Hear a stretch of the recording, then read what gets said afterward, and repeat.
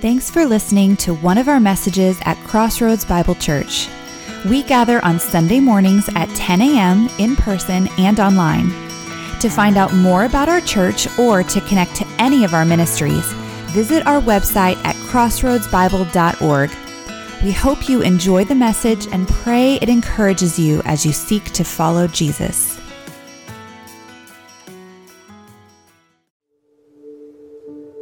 What then shall we say about these things?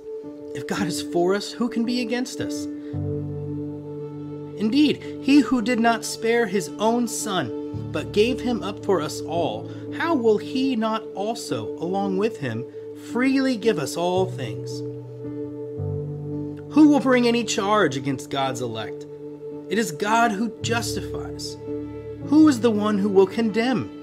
Christ is the one who died, and more than that, he was raised, who is at the right hand of God, who also is interceding for us. Who will separate us from the love of Christ? Will trouble or distress, or persecution or famine, or nakedness or danger or sword?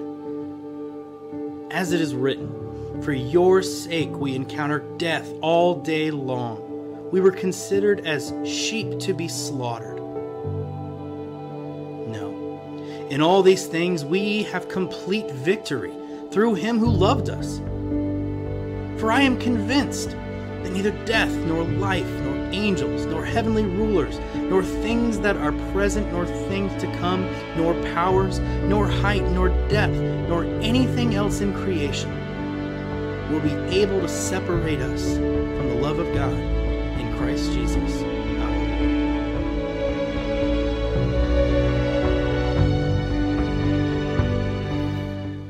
Good morning. My name is JT. Welcome to Crossroads Bible Church. For those of you that don't know me, my family and I have attended Crossroads now for about 14 years. One of the things that I've enjoyed most about Crossroads is when the men gather together. We've had several men's retreats, and those are a real joy.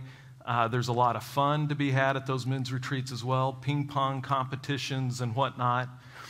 I know a lot of you guys out there are also cyclists, and so there are a few of us cyclists that get together on Saturday mornings, sometimes Sunday mornings before church, and we go ride together. We ride through Flower Mound early before the traffic gets heavy.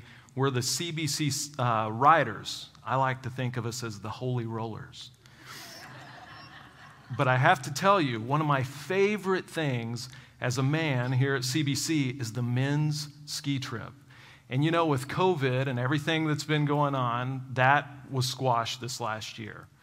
I've got big hopes for 2022, early 2022, for the men's ski trip. So, if you guys are interested in the ski trip, I would encourage you, as soon as you get home, or why not take out your phone now, send an email to charlie.ridenauer@crossroadsbible.org and just put hashtag CBC Copper Mountain 2022.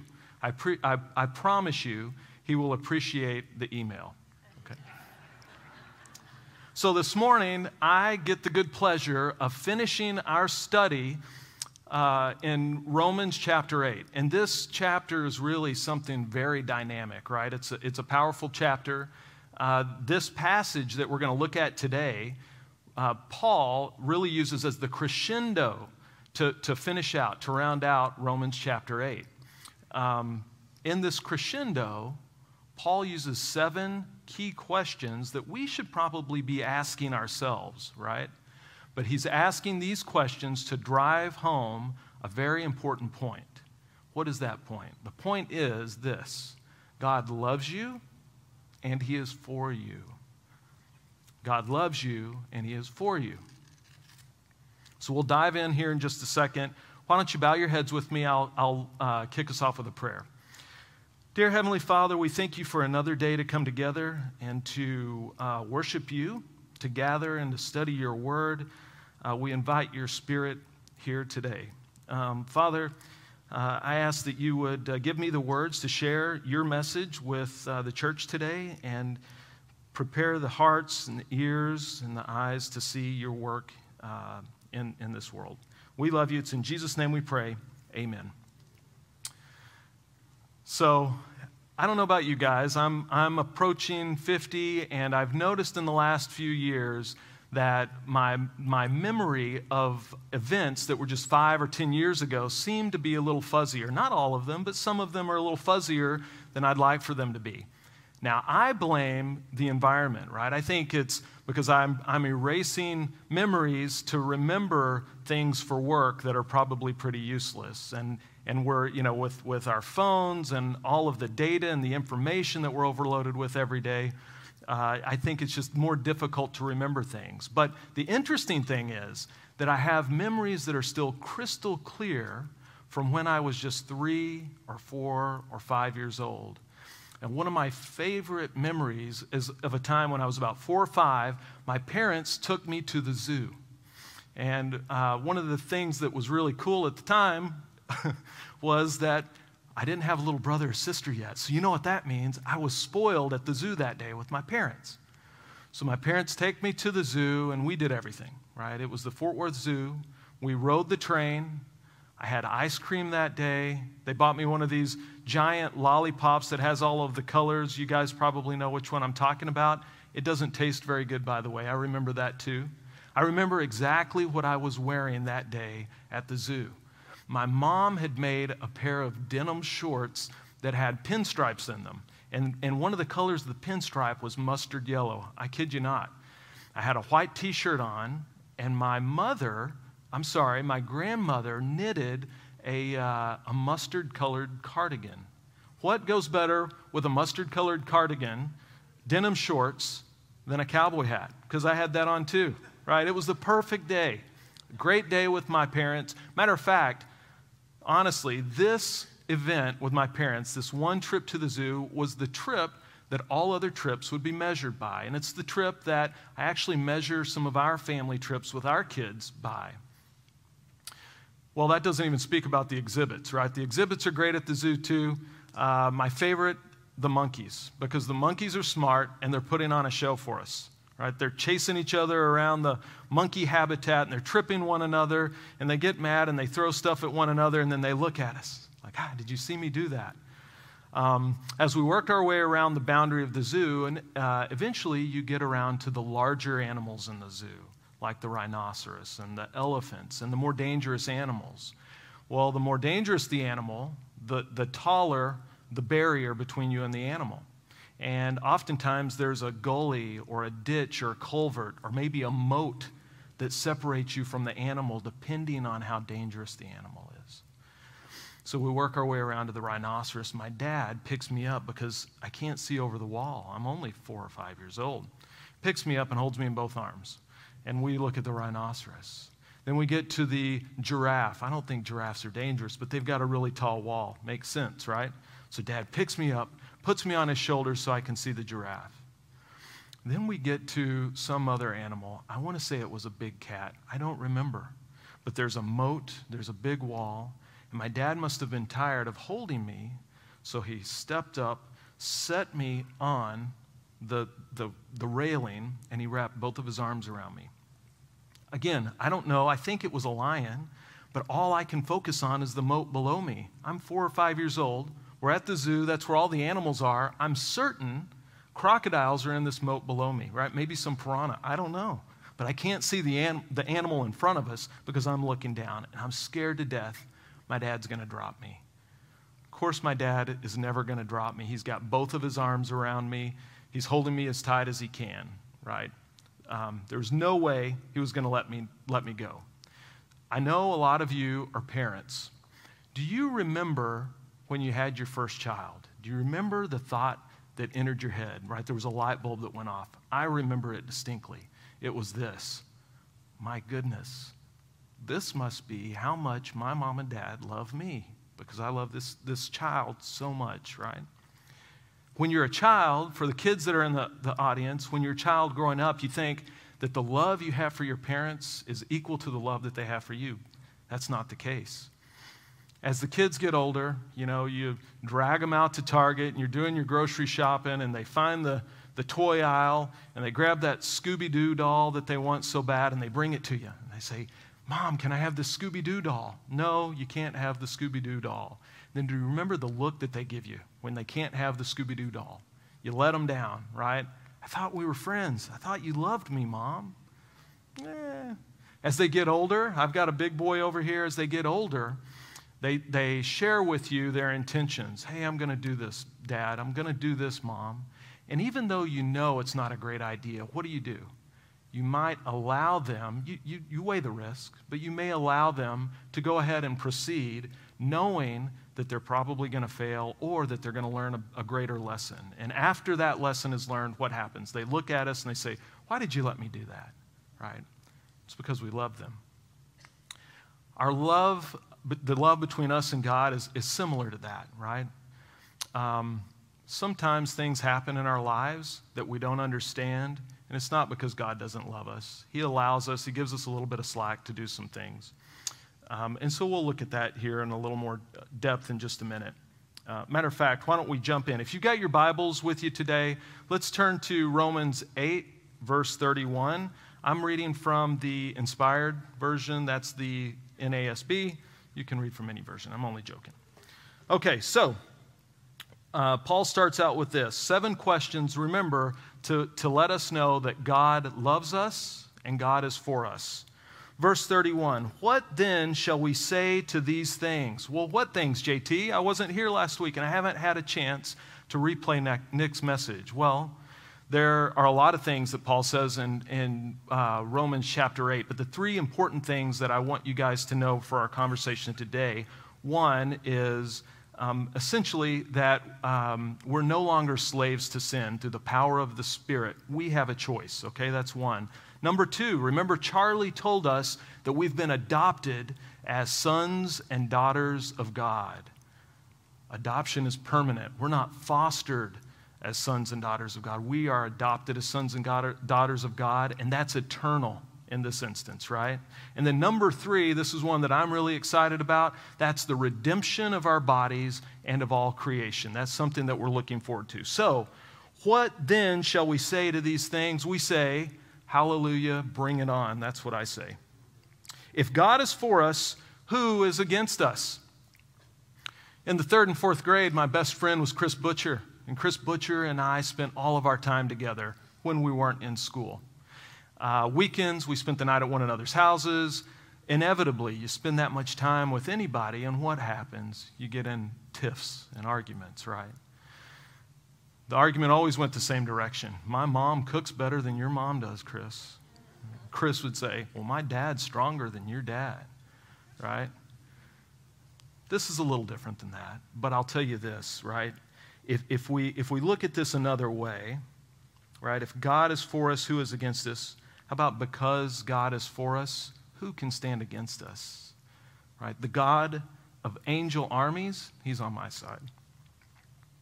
Verse 32, He who did not spare, He did not spare His own Son, but delivered Him up for us all, how will He not also with Him freely give us all things? So, my wife Amy recently took a new job at Baylor University Medical Center down in Dallas. And we're a family that likes to fully depreciate our vehicles. And so we've had our cars for a little while. That's a nice way for me saying that. We thought it might be a good idea to go ahead and trade Amy's car in, get her a new car for the commute that she has. We live in Lantana, the long commute that she has back and forth to work every day. I don't know if you guys have noticed, right? But because of COVID and because of the freeze that we've recently had, it seems that everything is in short supply right now. If you want Indian hawthorns to replace in your garden, you're probably going to pay twice as much for those Indian hawthorns, and you might not get the nice big one that you want. You may get a little bush. If you're like me and you want a new bicycle, guess what? If you order that bicycle today, you may not get it until 2022. The same goes with cars. We went into the car dealership. We knew exactly what we wanted. We talked to our sales guy and said, this is the make and model, and these are the bells and whistles. And he said, no problem. We don't have it here in the dealership, but we can get it for you. It's going to take 5 or 6 weeks. Well, that was about 2 months ago. So a couple of weeks ago, our sales guy calls us up, and he says, hey, your car's in. Come and get it. And Amy and I were like, all right, we're excited. Let's go see the car. So we get in, and after a few minutes of talking with our sales guy, he said, "Are you ready to see your new car?" I thought, yeah, we're ready to see the new car. So he walked us back to a little conference room that had a few chairs and a table, and Amy and I looked at each other. We knew what was about to happen, right? Supply and demand conversation. Sorry, the price of your car has gone up. That's not what happened. Have you heard of this commercial on TV, the Sewell experience? Let me tell you, that's for real. It's pretty cool. So we walk into the room. We think that this guy's about to hit us with the, hey, you're going to pay a surplus for this car. And he grabs this magic handle on the wall, slides it back. There's the new car with a bow on top of it. And let me just caveat, we didn't buy like the fancy car at the dealership. This is just one of their regular cars, right? But they didn't stop at just the car. They were already giving us the best thing. That was the car that we came to buy. They rounded out the experience, right? They went all the way. Not a paid advertisement for Sewell, but I'm a big fan at this point. I'll say this. God does something similar, right? He's given us the best thing that he has. He's given us his son for our salvation. Why would he stop there? If he's given the most important, the most precious thing, why wouldn't he give us everything else that we need to conform us to the likeness of his son? Now, if I were to stop here, I might be tempted to think that God's going to give me all things, right? Like that new bicycle that I really want. That's not what he's talking about here. He's talking about giving us everything that we need to conform us to the likeness of his son. Okay, verse 33. Who will bring a charge against God's elect? God is the one who justifies. Well, Paul kind of half answers the question for us. If God is the one that justifies, we know that God isn't the one that brings the charge. John answers the question for us in Revelation 12:10. John says this. He says, Satan is the accuser of the brethren. So if Satan's the accuser, but God is the one that justifies, then that must mean Satan comes to God. He says, hey, have you seen your guy JT? Did you see what he did yesterday? But God has justified me. What does that big word justified mean? That means I've been made right with God, or I've been acquitted of all guilt. So when God looks at me, he says, yeah, I see my guy JT. That doesn't apply here, right? Your accusations don't warrant any merit on my guy JT. That's what that means. Who is the one who condemns? Christ Jesus is he who died, yes, rather he who was raised, who is at the right hand of God, who also intercedes for us. So if Satan is the accuser, can Satan also condemn? No. There's only one person with the power to condemn, and that is God. But God doesn't condemn, does he? If we think back, right, to the very beginning of our study in Romans 8, what does Romans 8:1 say? I think we've got a slide for that. It says, there is therefore now no condemnation for those who are in Christ Jesus. So while God is the one with the power to condemn, he does not condemn those of us that through faith have Christ Jesus. This next verse, to me, is where the rubber meets the road for this exclamation point that Paul puts down in Romans. And remember, what he's trying to tell us is that God loves us and he is for us.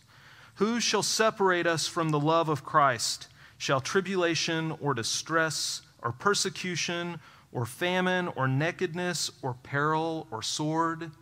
These are all things that Paul faced during his ministry, right? And we face things that are very similar to these.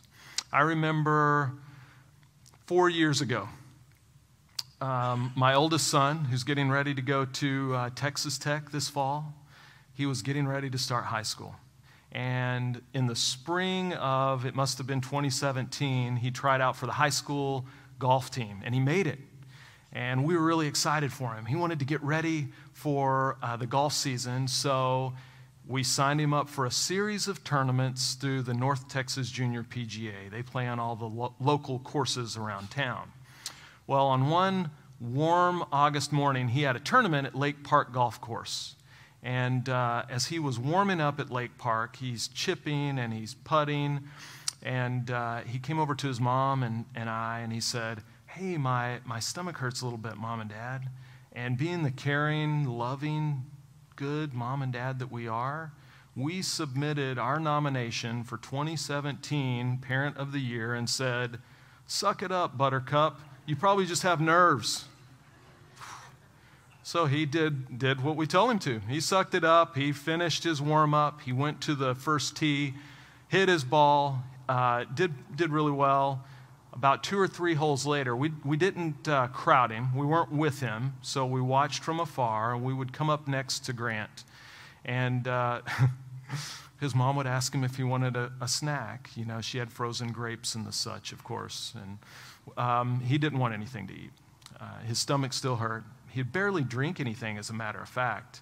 And we encouraged him, "Keep going, you're doing great. Stay with it. Just make it through 9 holes and let's reevaluate." So he made it to the end of 9 holes, and he said, "I don't think I can do this." But we encouraged him. "You can do this. You've made it this far. Your stomach hurts, but you're okay." Now, it's worth noting, right? We're probably late morning at this point, early August. It's hot outside.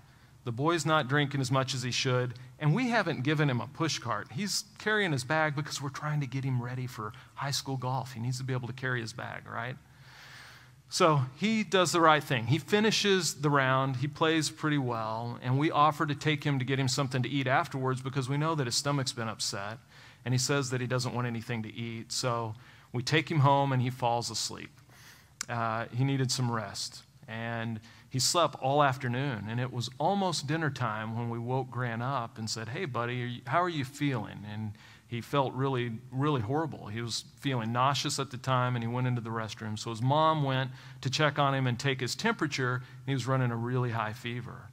And so finally, we're like, "Hey, maybe we should take him to the doctor," right? We took him to the emergency room, and they run a battery of tests on him and scans, and they say, "You know what?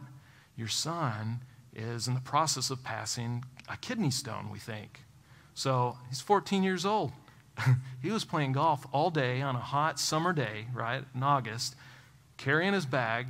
He was actually passing 2 kidney stones. He passed both of those later that night. They gave him some medicine to help take the pain away and maybe to open things up. I don't know what the medicine did, but they said, "You've got to take your son to see a urologist as soon as you can."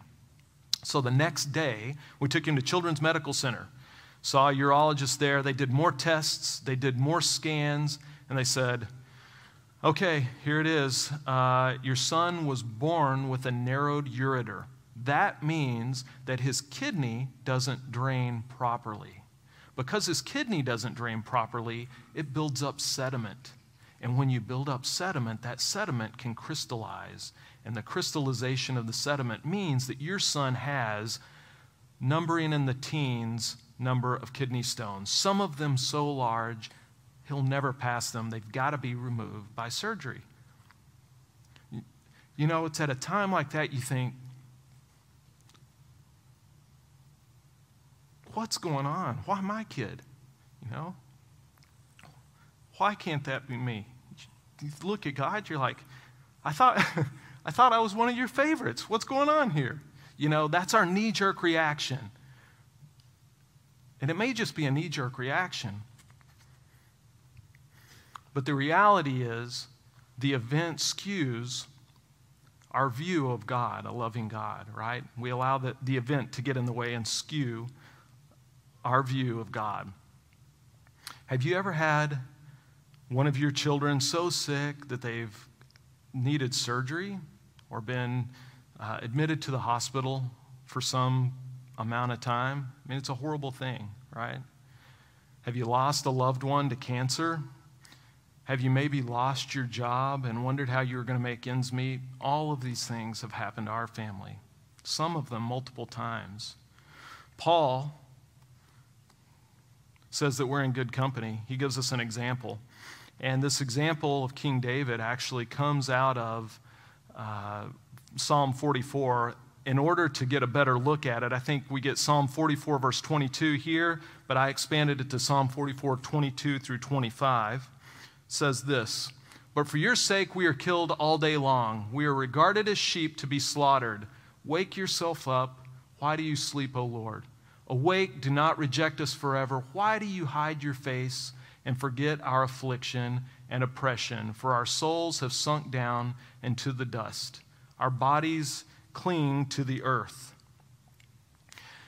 My question for you today is this: are you allowing the events that take place in your life, the crisis that take place in your life, to skew your view of God?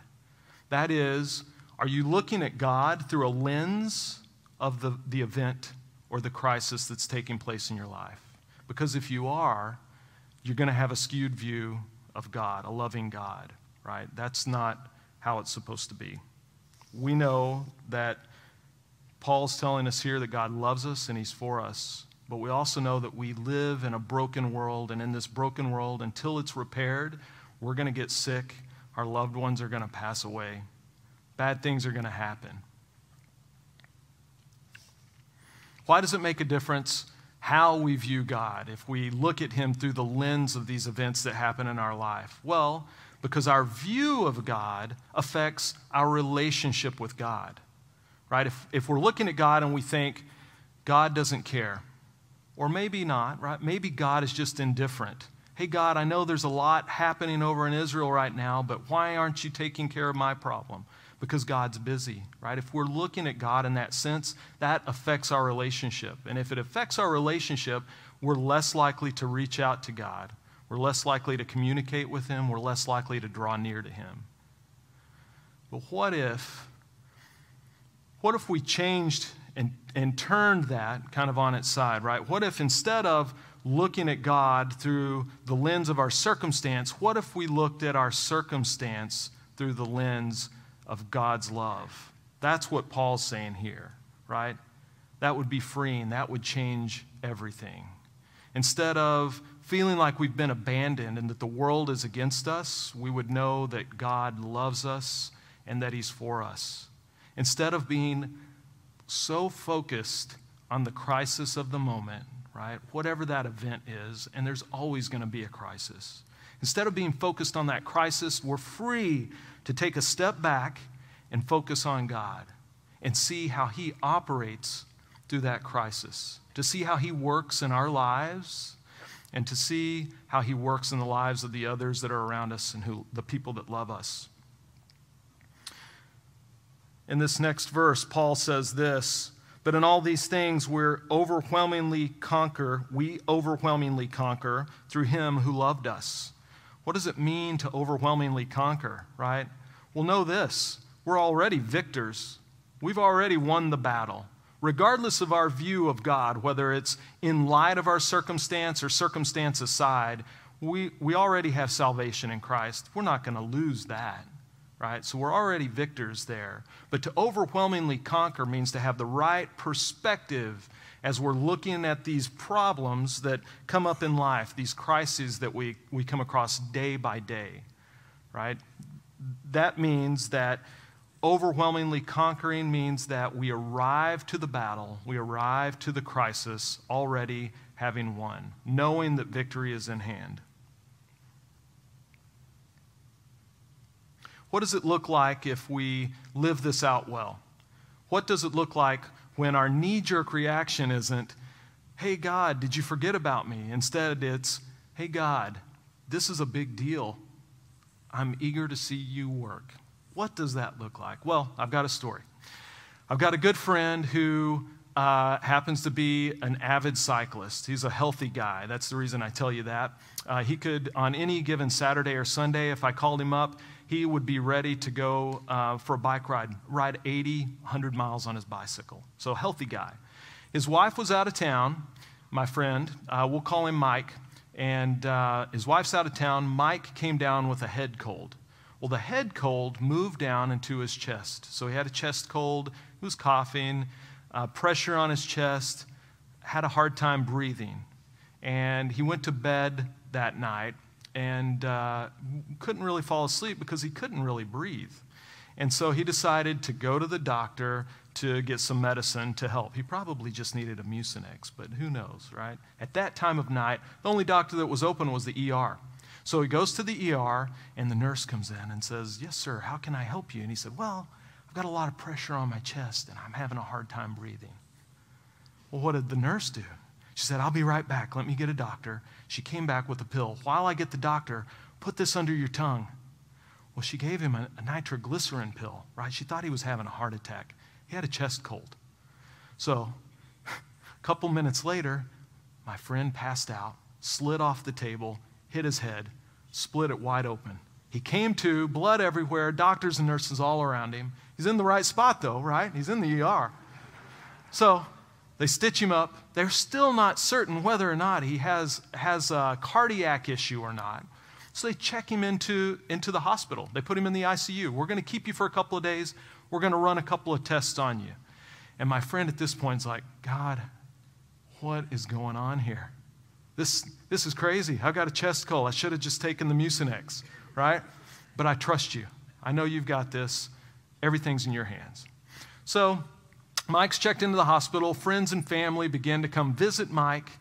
And one of his friends, named Eric, came. And as Eric's walking down the hallway to Mike's ICU room, he peers in the door next door to Mike, and he sees an old friend that he used to know. And he doesn't stop in yet. He goes and visits with Mike. And then he tells Mike about his friend next door and asks Mike if he knows who's next door. And Mike says no, of course. Then he leaves and goes and talks with the gentleman. It was a guy, I guess, that he worked with some years ago, and they hadn't stayed in close touch. But now he was sick enough that he's in the ICU.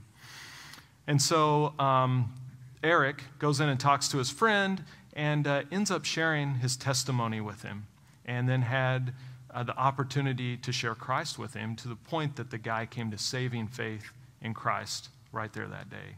Then he later told Mike, who told me the story, and now I'm sharing with you guys to the glory of God. The next day, that friend of Eric's passed away. He went to be with the Lord. The next day, right, that same day that he went to be with the Lord, Mike was checked out of the hospital, given some meds for his chest cold. He's never had a cardiac issue, right? The point is this: how does our relationship change with God when we have the opportunity, when we take the opportunity to look at Him, look at our circumstances through the lens of His love? When we say, "God, I don't know why this is happening, but I completely trust you. I know that you love me and you are for me." That's what we're called to do. That's what Paul is saying here. So if you'll bow your heads with me, I'll close us in prayer and we'll get back to some worship. Dear Heavenly Father, we thank you again for giving us the best thing. We thank you for your Son. We thank you for the promise that you will continue to work on us until we're complete in Christ Jesus. We thank you for the assurance that you give us here in Romans chapter 8. Nothing can separate us from your love. Father, we thank you that you love us and that you're for us. Today, we ask that you would be with the nation of Israel. I ask that your protection would be on them and that you would bring peace to the Middle East here quickly. Thank you for your love and your blessing. It's in Jesus' name we pray these things.